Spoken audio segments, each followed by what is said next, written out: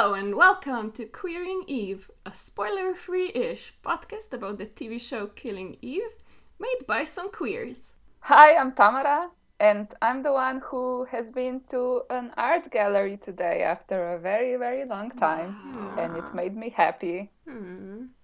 That's nice. Hi, I'm Nina, and I'm the one who has spent this weekend writing a manifesto on how to change the Slovenian healthcare, like mental health care system, because I am an only child and was taught that I can do anything that I want. Nina, you have literally never in your life thought that you can do anything that you want. But I think this is an This example. is the first of, time. Yesterday she was like, Naya, I think this is a psychosis. I'm psychotic, right? Right?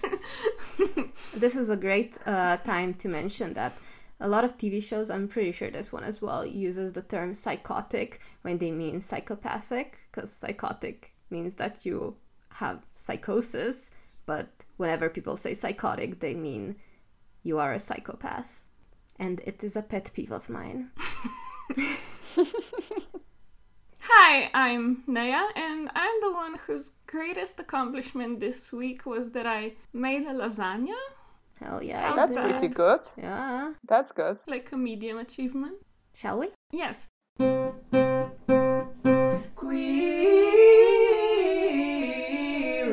Eve, Eve, Eve, Eve, Eve, Eve, Eve, Eve, Eve, Eve, Eve. So, today I'm in charge of knowing what happens in the episode, but I let Nina write down the... You did? We did not plan this. Oh, I saw you, like, writing it down, and I was like, yeah, that's tracks. This is Killing Eve, Season 2, Episode 2, which is called Nice and Neat. And it was written and directed by the same people as last episode. So, nothing to say here. Still the same thing. Okay, well, thanks anyway. The episode opens with the car that Villanelle is hiding in, arriving to a driveway. The family parks their car, and luckily they have a habit of not opening their trunk before they go inside the house for the first time. Yeah, this could have gone differently, but it went this way.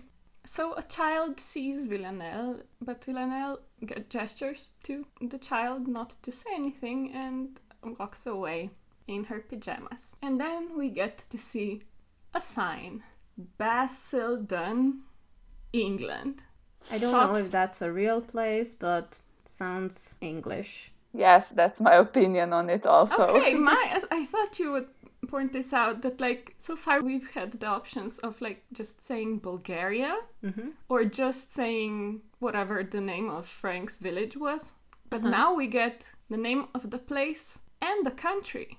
Yes, that's because before Villanelle was in France, so it's important to note that she is now in England. I understand. So we could just say England. Yeah. Yes, I agree. I think writing the name of this town that we don't even know if it exists or not is pointless. Why did they do it? No clue. No one's gonna go check a map. Certainly not one of us. Yeah, not even people hosting a podcast about the show. I just want to say that I love how Villanelle is not self-conscious, just walking in her pajamas and emoji Crocs and with a face injury in the middle of the road in this very suburban looking place.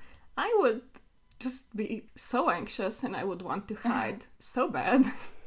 Meanwhile, Eve is in bed, waking up in the morning, and I wanted to note that I really like the headboard of their bed. It was nice looking. The sheets that they chose were also okay. So then Eve takes out her laptop and puts this into Bing. Paris news woman stabbed murder. Before she can really look at the results, Nika wakes up. So she clicks on an advert for clothes and pretends to be shopping. Yes, I want to talk about all this computer situation. I have so much to talk about. So first I want to talk about Eve's home screen, which is comedic gold. She has what's basically just a blue background, and she has 7 things on her home screen. Mm-hmm. First one is, I think, a folder that says cases. Didn't quite know how to read this one, but doesn't really matter. Then there is rubbish, because either you have like British English windows that call trash rubbish, which is hilarious, or she renamed the thing herself, which is also hilarious. Then she has a folder called Russia Files, so that it's easy for anyone that would steal her computer to find all of the important stuff. Then she has Mail. Then she has another folder called Untitled One. Then she has a link to the help center. And then she has, quote unquote, web browser.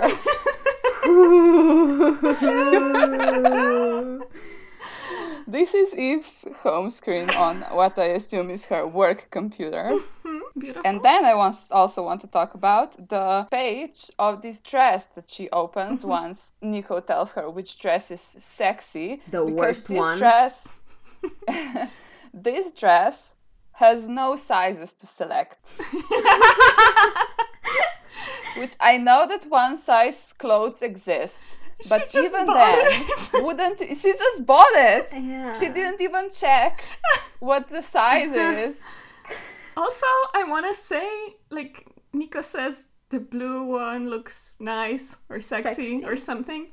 They all looked blue to me. I didn't know how she knew which one he meant. I'm just disappointed because the other two were good and this one, I think, isn't. So that shows you that truly Eve should be with Villanelle, who has style, and not Nico, who does not. She also bought it for £190. Yeah, I love buying something yes. that I don't know what size it will come in for £190. Yeah, and I don't think she bought it because Nico thought it was sexy. I don't think she's very motivated to be sexy No, for I him. think it's a similar situation as with the windows. Yes, I had that thought too. Yeah. I think like the only normalcy that she can find in her life is just spending money. So that's great, probably, and she does not need a therapist. Meanwhile, in, I guess, Basildon, England, Villanelle is in a laundromat, waking up, and she realizes that someone stole the medication that she had in her bag, which is very heartbreaking. sad. But alas, the laundromat is not responsible because they have a sign up that says, "Beware, thieves operate in this area." And Villanelle, I guess, listens to this and steals a bunch of clothes. And then dumps washing detergent. She dumps it on the ground and leaves. Okay, Eve is still at home in the meantime, talking to Nico about I mean, barely. But they are talking. She has told him about the case of Alistair Peel. He knows about some work things of hers. Yes, they did a very minimum amount of communication, and then they stopped that because I don't know. He thinks it's gross to talk about. Yeah, Eve says something about Bill, and Nico says, "We do have to talk about it," and Eve says, "Gross." And then Nico says to her, "I want you to know that I hear you and I still respect you," as a joke. And then they kiss, I think. So they are aware how bad they are at communicating, and they are making fun of people who actually communicate. So, divorce, you know. Yes, please, divorce. Sorry, this is so funny. Yeah. Uh-huh. Then we see Villanelle, who went shopping, and she's wearing the clothes that she stole previously.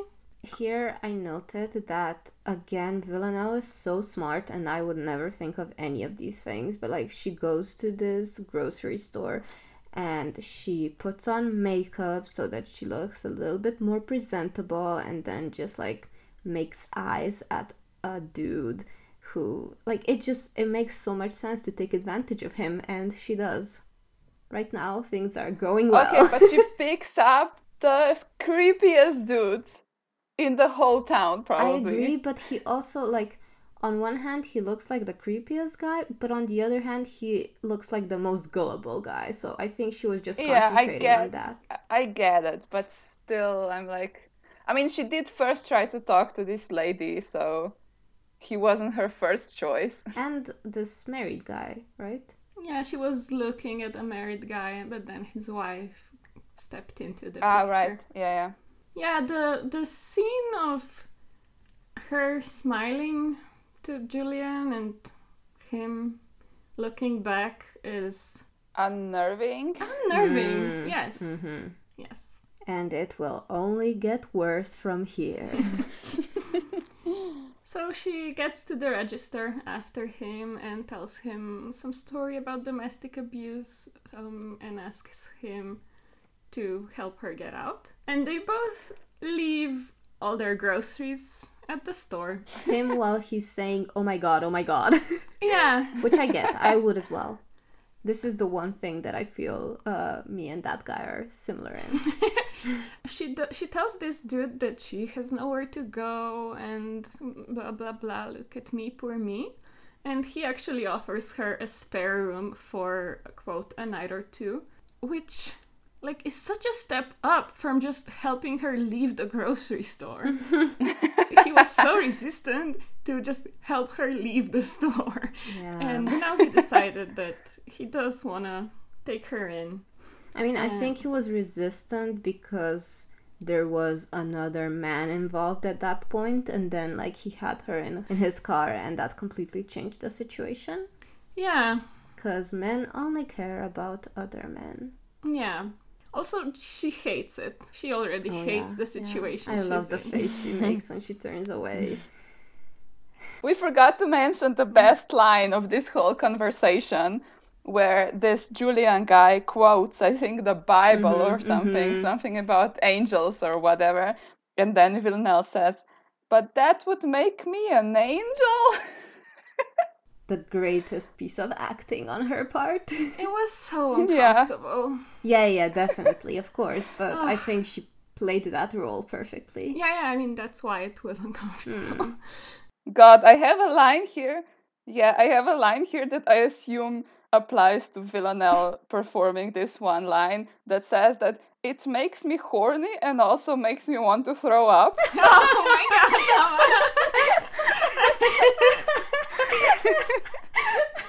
What a combo!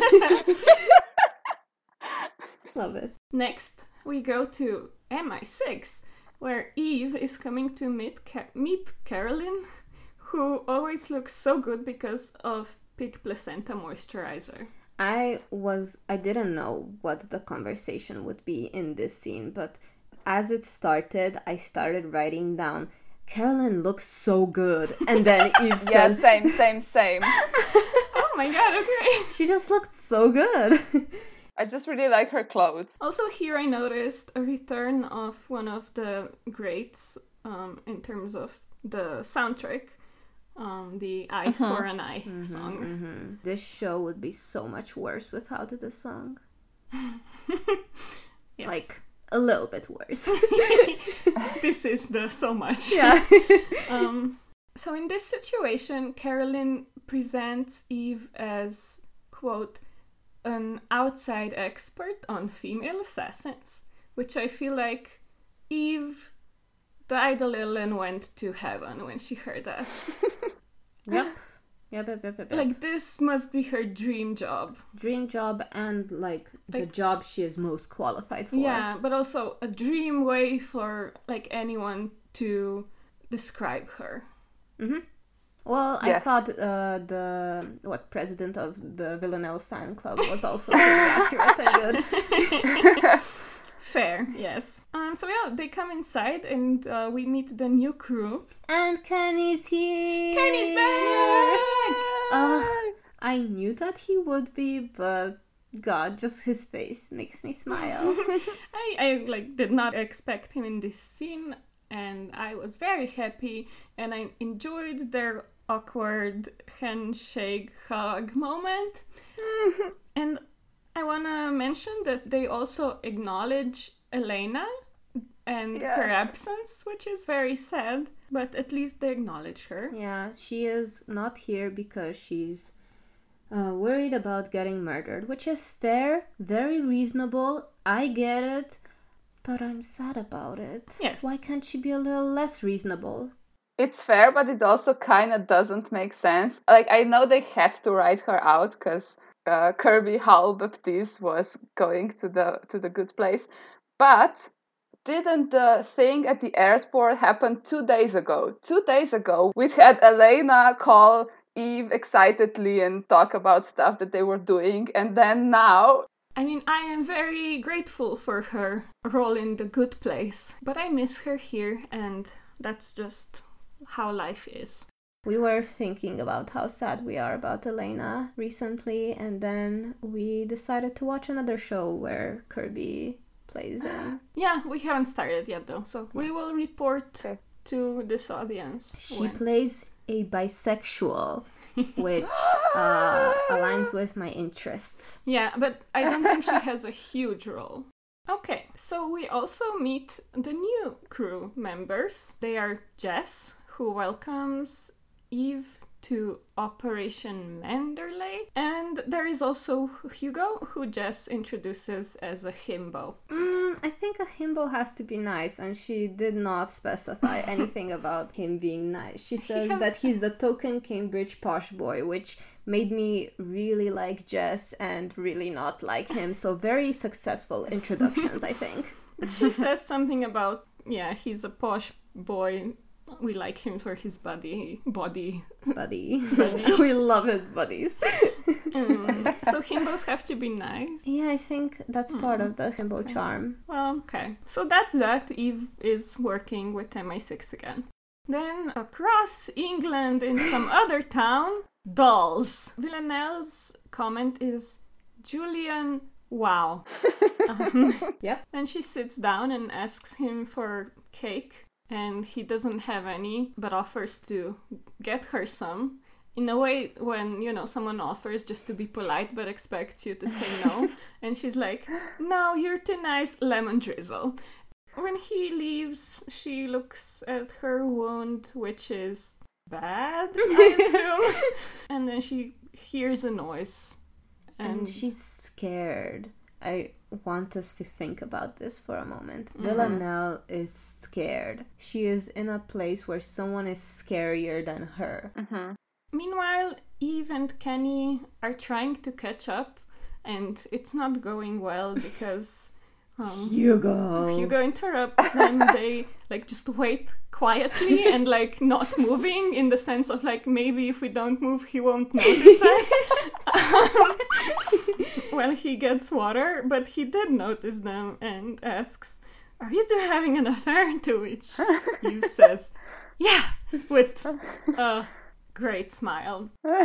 Also, Eve just really wants to tell Kenny what's up and just have a breakdown in his arms. He's obviously the first person that she feels like she can talk to and actually tell him what happened and tell him how she's feeling, because she's just been bottling that up inside. So she does get to tell Kenny that she stabbed Villanelle. Kenny is of the opinion that this is bad. Well, he's more of an opinion that it's bad that she hasn't told this to Carolyn. Yeah, or more that she did this and also she's working on this project at the same time. Yeah, so she's basically withholding information on the investigation she's working on, which is just where we've come to in this show. Yeah.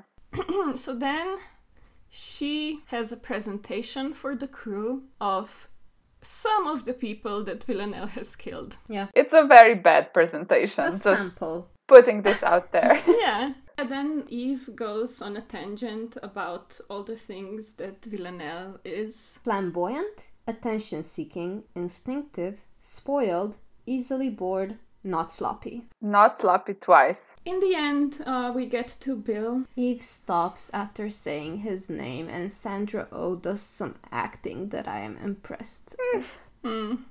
Some of that face acting. Face acting.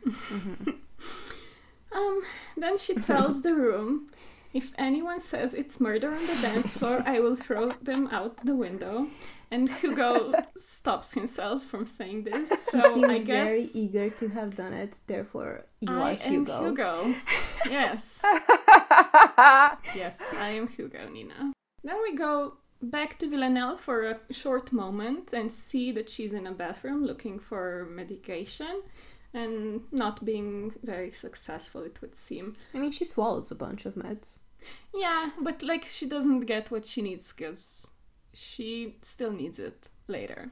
The bathroom is just a beautiful example of a grandma bathroom and I loved it. Then back to Eve. Eve is, I wrote Googling and then I crossed it out and wrote Binging. This time, Paris murder. These are the keywords. The second article she finds on Bing is about a boy murdered in a hospital in Paris, and this article has a lot of very revealing info that supposedly this journalist got from like a very stupid police officer. And thankfully Eve then highlights the sentence that matters to us so that we can get everything that we need. Which is that a woman who had a stab wound killed a boy in this hospital. Then Eve calls Andrew Stone. She calls a contact in her phone called GCHQ. Good Charlotte headquarters. Yes. And she's like, please give me all the crime scene photos. I am a person who can have them. Yes, I am Eve from Project Manderley. Yes, it's urgent. And she gets those crime scene photos.zip. Yes, Andrew sends her crime scene photos.zip. But before we see that beautiful zip file, we get a glimpse of Villanelle now taking a bath, and she is touching her stab wound and like with a dreamy look on her face, probably thinking about how her girlfriend stabbed her to show her she loves her.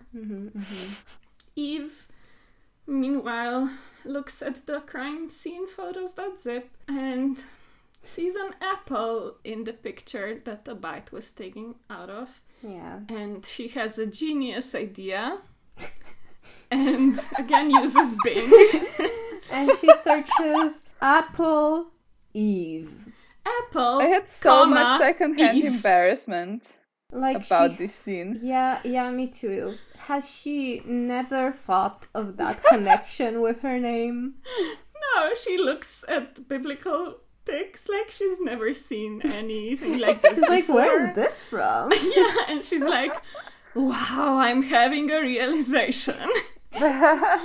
Okay, next. Villanelle is Back with the creepy dude. and bathed and sitting down or lying down or something. I didn't write exactly what position she's in. Just that she's wearing a nightgown, presumably belonging to the dude's mom, and she's asking for some antibiotics that she desperately needs. And Oh, she's lying down. She's in bed. Sorry. Doesn't matter. you. Sorry. Thank you. So instead of getting her the meds that she needs, this dude just calls her a worrywart, like without any further questions about how she's feeling, except that he puts fingers in her mouth. Oh Check God! if she has tense and lightness. That's the worst thing he's done so far. Yeah, it's gross. And then, to make things worse, he asks her if she would like a hottie botty. Have you ever heard of anything grosser? I'm sorry, but I need to use this now. Oh no, I'm moving out. Well, Villanelle agrees with you, if we judge from her expression when she says, I don't think so. Also, then we get a glimpse of this room that she's in. There's a sink in the room. Yes, a sink and some dolls. That's the room. And then Villanelle tries to go to sleep, and she's woken up by some noises again and decides to investigate, and she grabs a porcelain cat. So she steps out of this room and walks by the room where Julian is sleeping on a tiny bed. Yeah, but that's not where the noise is coming from, so she continues on and finds a locked room with the key, unlocks it, carefully enters, and it's empty. There's just more dolls in it.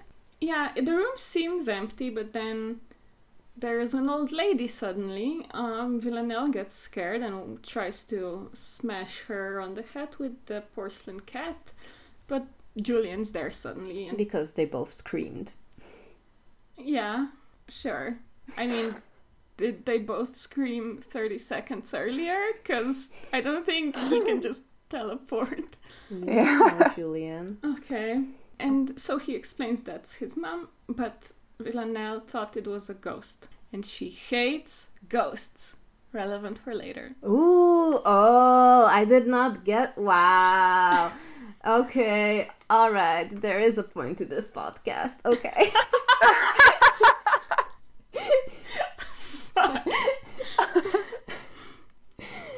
Then It's the morning and we see the house from outside, and I really like how it looks from the outside, and just inside is a horror story. yeah. Especially because he is watching her sleep.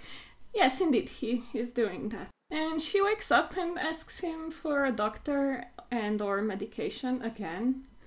And he calls her a hypochondriac, even though she's looking worse and worse with every scene. God, what a creepy dude. Yeah.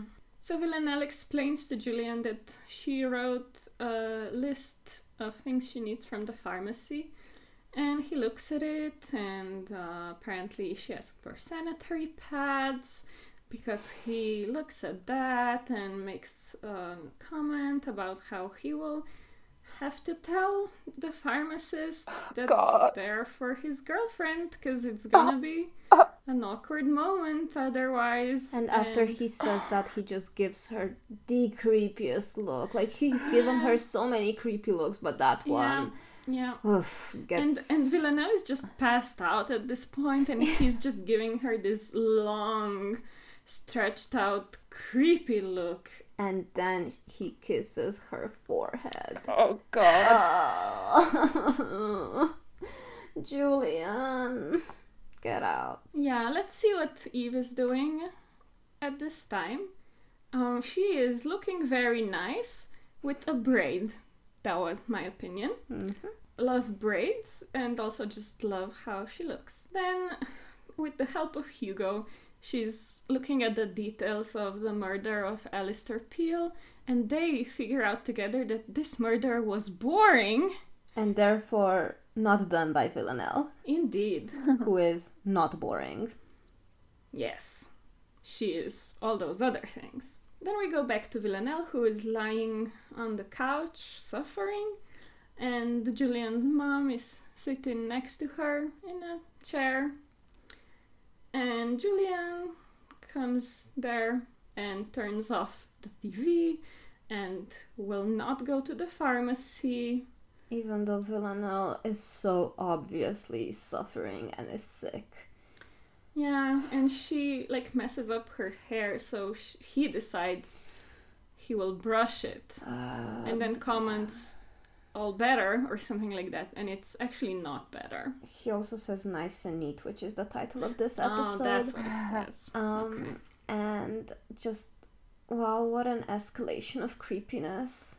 Also, yeah, in this scene, Villanelle is conscious while he's being creepy at her, and she just gives him a look that tells me she has decided to kill him. I don't know if this is the exact moment she decided, I would love to rewatch this episode and just try to see when the moment is that she decided to really murder him. But here, she knew it. Then the dude leaves and the grandma is trying to talk to Villanelle, who is at first very confused. And then the way she speaks to the grandma, I noted that she really knows how to talk to a person with dementia. Yes, I had the same thought. She's like very, conscious of that. I mean, probably not. Then grandma, in another creepy scene, tells her that she should be careful with Julian. That he's a good boy, really. Meaning he has murdered all of his ex-wives. Yeah. And then the grandma is not speaking again, so Villanelle can't learn more. We are back with Eve then, who is with Carolyn, and they are going to visit Alistair Peel's house. So we meet Alistair Peel's son, Aaron, and his daughter, Amber, and they are told that their dad was murdered, actually, to which they're both like, no. But then Eve and Carolyn ask about this pedicurist. Also, at some point, Eve shows them a photo of Villanelle. I just want to think about And that it's for a a second. terrible photo of Villanelle. Yeah. It's the one Yep. when she has her hair over half her face. And from, like, ages ago, from Yeah. when she was in prison. Yeah, Eve is truly terrible at like picking photos of people. But I mean, there is plot relevance for her showing this picture because both of these children that are adults say that they have never seen the person on the photo, which means it was really not Villanelle. And Eve is so excited! And Carolyn again is telling her to stop, which Stop it, she Eve. I can cannot. feel your excitement. And what Eve says is, Villanelle will be furious. Ha! Which, like, that there's another assassin. I'm pretty sure Villanelle knows that she's not the only assassin Yeah. in the world. I don't know what exactly, but Yeah, I don't know. It doesn't matter. Isn't it nice to be excited about your job? there's a short glimpse of Villanelle again, who is suffering. The dude has locked her and the grandma into the house and left, and she checks all the windows, which are all locked, which is a thing people do in the England. Really? Yeah. I mean, I don't know if I everyone, thought he but just did that because of his mom. I didn't know. Yeah, I also thought that. locking windows is a thing, at least some places. Wow. Yeah. Back at the MI6, Eve is talking to Jess about this new assassin, telling her that Amber and Aaron don't remember what she looks like, don't remember her at all. So they're talking about how this must be like someone invisible. So while they're speculating about this new female assassin who is invisible, we are actually looking at a video of this fancy man business person being murdered by this Cleaning lady? like a cleaning lady whose face we never see, but is obviously meant to show us that this is the kind of person that no one notices. And she poisons this dude, and this dude has an office, which is like a room with glass walls in the middle of a bigger room.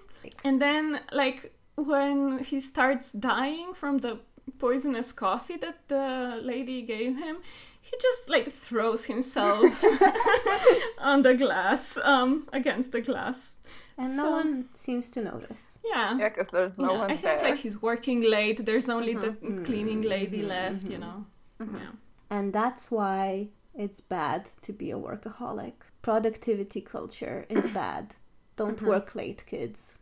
Also, Kids, it's the bad people that go to be a boss because you will get murdered. No more me. hierarchies so that no one gets murdered. Back with Villanelle. Thank you, Tamara. Villanelle soaks a sanitary pad in medicinal alcohol, I assume, and presses it against her wound with a towel in her mouth so that her screaming that happens is not as loud, which is horrifying. Yep. Yes. I just want to say that I am, even though Julian obviously is the worst, but I am impressed with people who have stuff like medicinal alcohol at their house, because I fucking don't. And the last time when I needed it, well, someone else needed it. I was like, oh god, I don't have any, but I do have this gin. Anyway, then Villanelle is in the kitchen looking for something.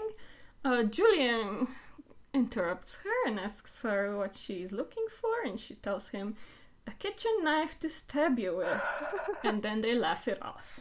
But also he's getting very angry and impatient about her asking for medication because she feels very bad. Yeah, it and gets that's scary. Such an inconvenience to him. Mm-hmm. I mean, I get it, blah blah. He's like hosting her, but gross. So when he leaves, Villanelle is desperate enough to make a phone call to Dozen Incorporated. Oh my god, no, I missed that. Oh no.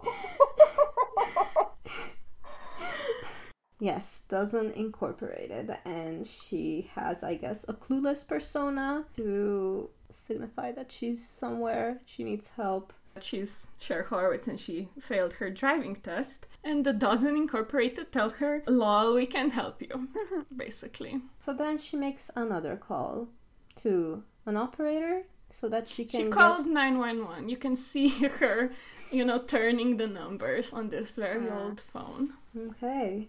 And she wants to speak to MI6. And the operator tells her she can't just connect her to MI6. And so then Villanelle tells her that she will blow up the houses of the parliament. And the operator is like, I get calls like this every day. And then connects her.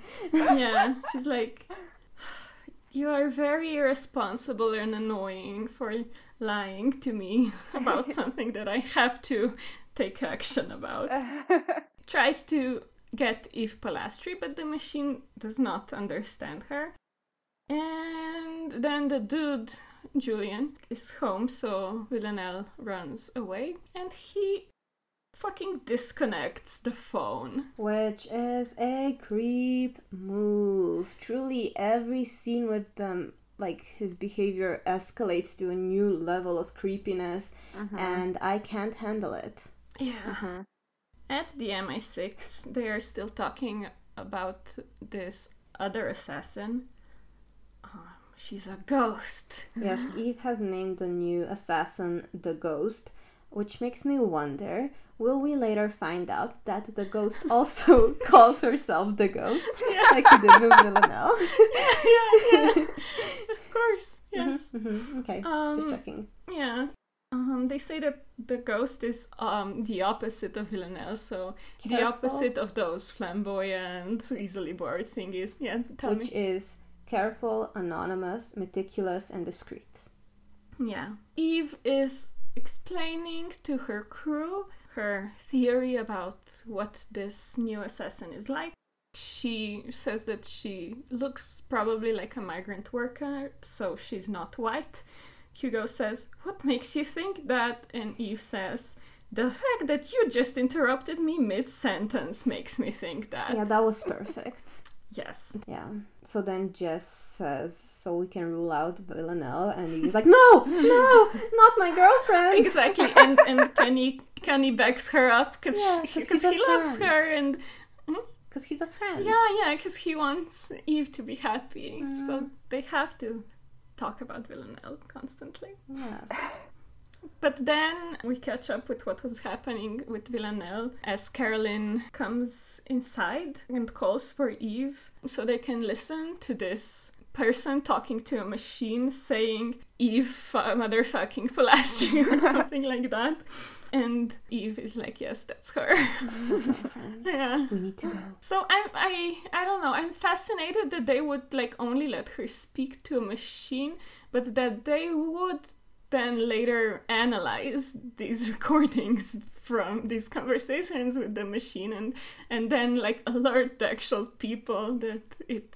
Because it's like, it's not important to know that someone is going to bomb the Houses of Parliament while it's happening. You just have to like figure out who did it later. Yeah, basically. I mean, that's what the police do. They let crimes happen and then get paid to Again, find out who ACAB. did them. ACAB. They also make crimes. And make crimes, exactly. So at Julian's, Julian is getting upset at Villanelle and He's so mean and just breaks his character of being that nice guy, and yeah. He calls her ungrateful and saying things like, who else would take in a girl like you, or something like that, like just gross stuff. And he's screaming at Villanelle, what do I get? Because, of course, masculinity. And also, you can't just do a nice thing, you have to get something. And also masculinity. So she actually makes up a story about how she was getting him a cake, and that's why she was on the phone. And he just buys that story. Yes, immediately. And she also continues to speak honestly about what she is thinking about, because he says, what must you think of me? And she says, I think you're going to bleed to death. Oh, yeah. So she also breaks character at this point, and they start fighting.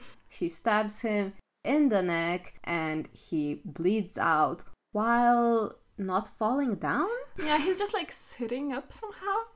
But also she tells him, this is what you get, Julian, which was great. Satisfying. Yeah. I do want to talk about what makes this guy so creepy. It's the dolls. Yes, No. but it's not only That's the my dolls. contribution, the dolls. Now you talk. Okay, my other theory, the second one, multiple, is that it's the thing of like an older man who lives alone or with his mother. Like, this theory has two parts. One, that he is a man, an adult man who lives with his mother, which I feel like kind of gives Psycho vibes. Like, what's going on here? And Not the other... in real life, right? No. Okay. The second part is I'm just trying to get you not cancelled. Thank you, that means a lot. But I'll redeem myself with the second part, which is... This is something that they talked about in the Buffering the Vampire Slayer podcast when they were talking about the Halloween episode of season 6 of Buffy the Vampire Slayer. In that episode, there is this man who you think is going to be like the bad guy because he is an old man who lives alone, but then it turns out he isn't. And they were talking about how there is this idea of an older man living alone, signifying there's something wrong with him, because in our culture we had this idea of a heteronormative family and how you should live your life, and we think that something is wrong when a person lives to an older age and yet has not been able to find a wife. Oh, what's wrong with him? He can't just live alone. And a lot of times it's a signifier for queerness and a way to stigmatize older gay men who don't have a partner or don't live with a wife, and that like being presented as other and wrong. I'm watching it now again, and I do now have thoughts. Okay, so first thing that we see him do is we see this 60-year-old man flirt with a girl that looks 20 or something. And that already is creepy. It's like a girl is looking at him at a store and he's very obviously like checking her out in a creepy manner.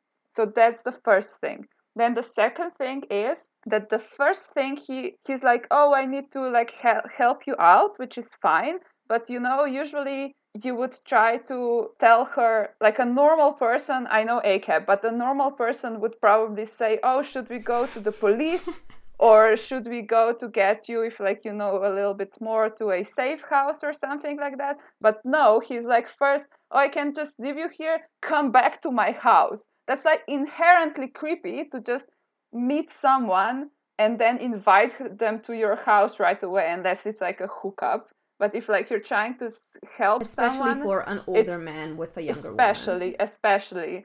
So him offering her this thing as like the first option is creepy as hell. So this is how it starts, and then later it just gets worse and worse. Yeah. That reminded me of another thought that I had, which is, why is he scarier than Villanelle? And it's that there are lots of creepy men around. This is an actual fear that we have. This is like, it feels more real than a hired assassin. You see hired assassins in movies generally, but creepy men, everyone's had encounters with them. Yeah, good point. Yeah. Villanelle finally gets out of this creepy house, while we also watch Eve and Carolyn get in a car to go save her. And then the grandma gets out of the house as well. Which... I was very happy for her, even though I don't think that's very safe for someone with dementia, but still, like, the blissful face that she had, Yeah. Yeah. that was nice, even Yeah. though ultimately not great for her. But staying in the house with her very murdered son would, I guess, also not be great for her. That's a point. So Villanelle sees a car that is blinking at her. She carefully goes to see about it. She meets Raymond. He says that he's her new handler, and she says, "I thought I'd been fired." And he says, "Circumstances have changed," which is exactly the conversation that Eve had with Carolyn. Oh, so I'm not getting any of these parallels. Wow. This is the first time I noticed it as well. No, but you I noticed thought the it was, ghost as well. I thought it was nice and neat. Hmm. I want to say that I didn't write much about Villanelle's interaction with Raymond because I just blanked out with hate. So if either of you want to tell us about that? I just wrote down that, does she describe him as this? I wrote down a boring stranger in a Volvo, which is also a description of Edward Cullen. So, okay, I mean, the gist of the scene is that Raymond is very condescending and just a very... An asshole. Yeah, kind of person that makes me immediately want to punch him in the face. And they fight and he chokes Villanelle, but he also brought her antibiotics. So while all this is happening and then Raymond drives away, Villanelle sees the police came to the house already, and also Carolyn and Eve. So Villanelle looks at Eve in slow-mo, and we have the song "If I Gave You My Heart," and it's good. I'm So nodding. romantic. And then we change perspective and we're with Eve and Carolyn, who go into the house and see the murdered body. And now we see him in a bit of a different state than we saw him last, because he has a toilet brush in his mouth, which is another nod to Eve. Yeah, I was thinking if later when Eve went home, she opened Bing and put in toilet brush, Eve.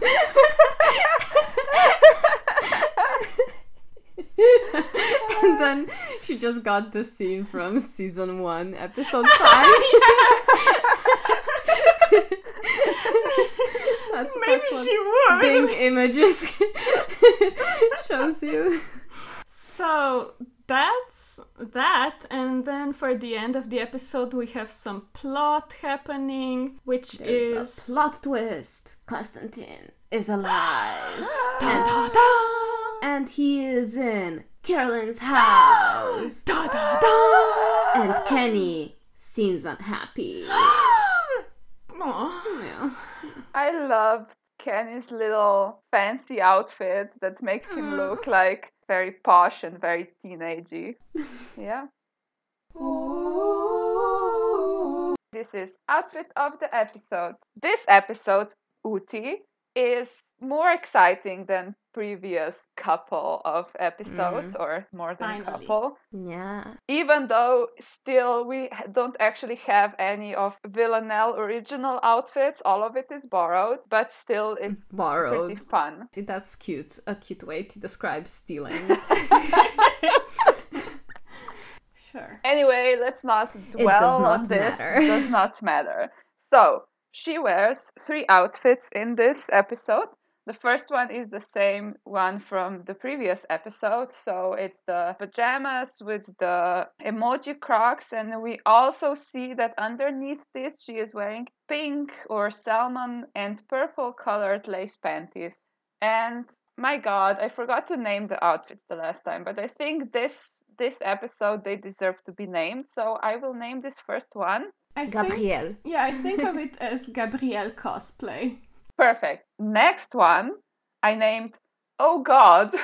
So this is the outfit made out of the clothes that she stole from the laundromat. She's wearing a graphic tee in yellow, but it's that washed out like pastel yellow, with what the t-shirt says is Amour toujours Paris, and then something underneath this that I couldn't read. And these details are in light blue and pink. Interesting, because she stole those clothes while she was in England, and it's still like... Ooh, and it still says Paris. Exactly. Like she's still thinking about Paris. Sure. And how she was stabbed. Then over this, she is wearing a patchwork-looking knitted cardigan that is way too big for her. And she is wearing also still the Crocs and a jeans miniskirt that is like has buttons on the front, so you open it you can unbutton the whole front, which is light blue. And I just want to say that I find this type of skirts very sexy. Like I really, really like it, but this one specifically looked terrible. Like it really looked bad. Because when you said that, I was like, yeah, I guess, but this one, yeah, I think this one, I don't know what was wrong with it. I think maybe like it was too low cut and just, I don't know. It kind of flared out, which was weird. Didn't like exactly fit her. I thought that the problem, I mean, for me at least, is the way the shirt didn't complement the skirt, because it was just like a little shorter than it, and it made everything look a funny shape. I think if she just like tucked her shirt into the skirt, maybe it would have worked better. Might have, yeah. And the last outfit that I need to name right now, I'm gonna name it Grandma Pastel. So I'm gonna name this one outfit, even though at first she's only wearing the nightgown and later she adds the robe. But she's wearing a satin nightgown in light blue, or at least I think it's light blue, because it is pretty hard to tell what color it is, because it's really weird looking. And it has a lot of lace and embroidery details, which, if this was done by hand, it's pretty impressive. Like, it looks like it might have been done by hand. At least, like, in theory. I'm not saying that when they made it for the show that it was done by hand, but it looks as if maybe this grandma had a thing for doing embroidery. Do you think she made all the clothes for the dolls? Definitely. Oh Definitely. God, yes. Yes. Anyway, this nightgown is like mid-length and has short sleeves and a V-neck made out of lace, which is kind of weird, but whatever. And then later she adds this baby pink robe that also has a lot of embroidery details. So these are the 3 outfits of this episode. Which was your favorite? My favorite was the second one. I know that like it was meant to look bad. It was meant to make Villanelle, I guess, like look like a homeless person or a sex worker in that scene. That's like what I felt like the vibe that the show was going for was. But also I really liked the cardigan and would wear it. And I think that Villanelle could rock this outfit, just not with that attitude.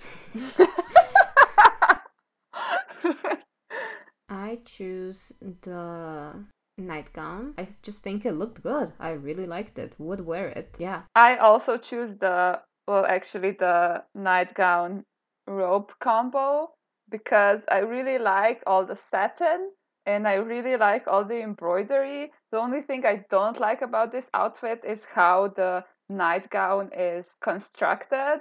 Like the pattern is kind of strange to me.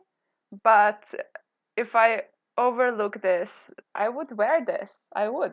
I would also make it, even though I will never, but it's my dream to make like some embroidery and then put it on clothes that I wear and then have this to like sleep in or something. Sounds good. This was this episode's Uti. No. Let's continue with the rating. Yes. My rating is White is for Witching by Helen Oyeyemi because it's one of the rare queer horror things that I read or watched or whatever. And I felt it was closest to this episode because there is a spooky, scary house in both this episode and the book. And that's it.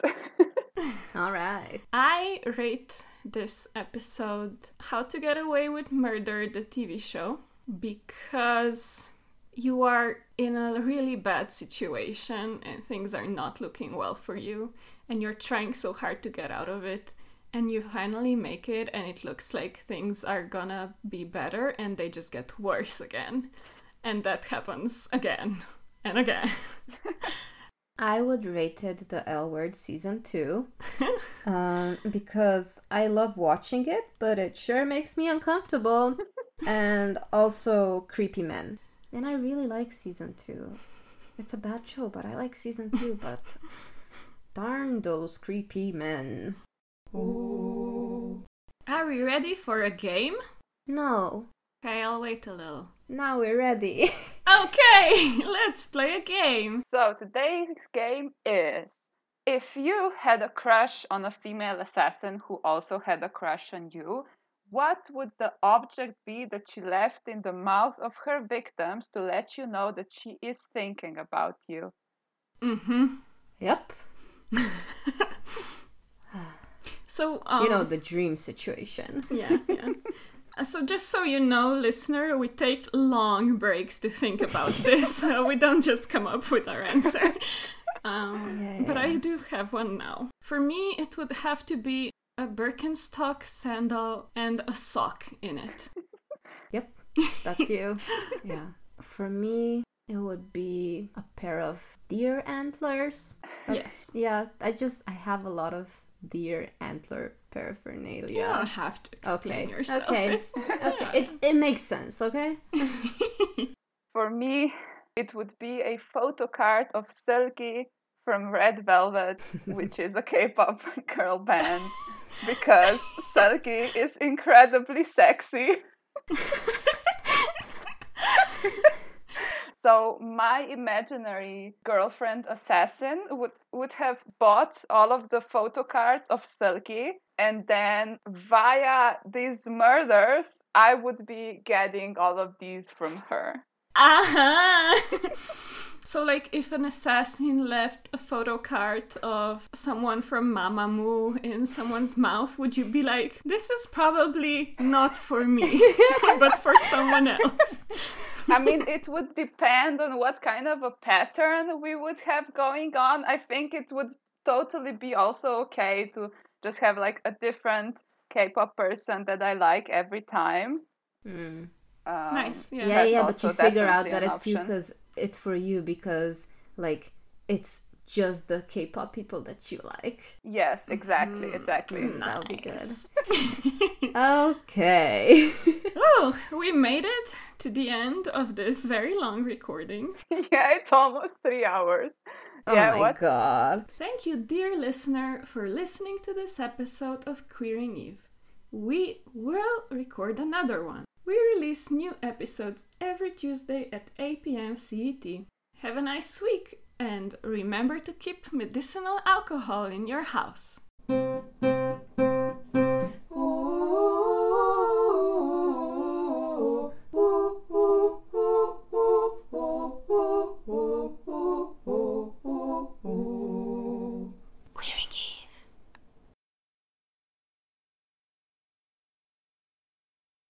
So Villanelle and Carolyn decide. Yeah, no, not at all. Yeah. So Eve and Carolyn decide that they have to get Eve because Nope. no, Jesus, I can't.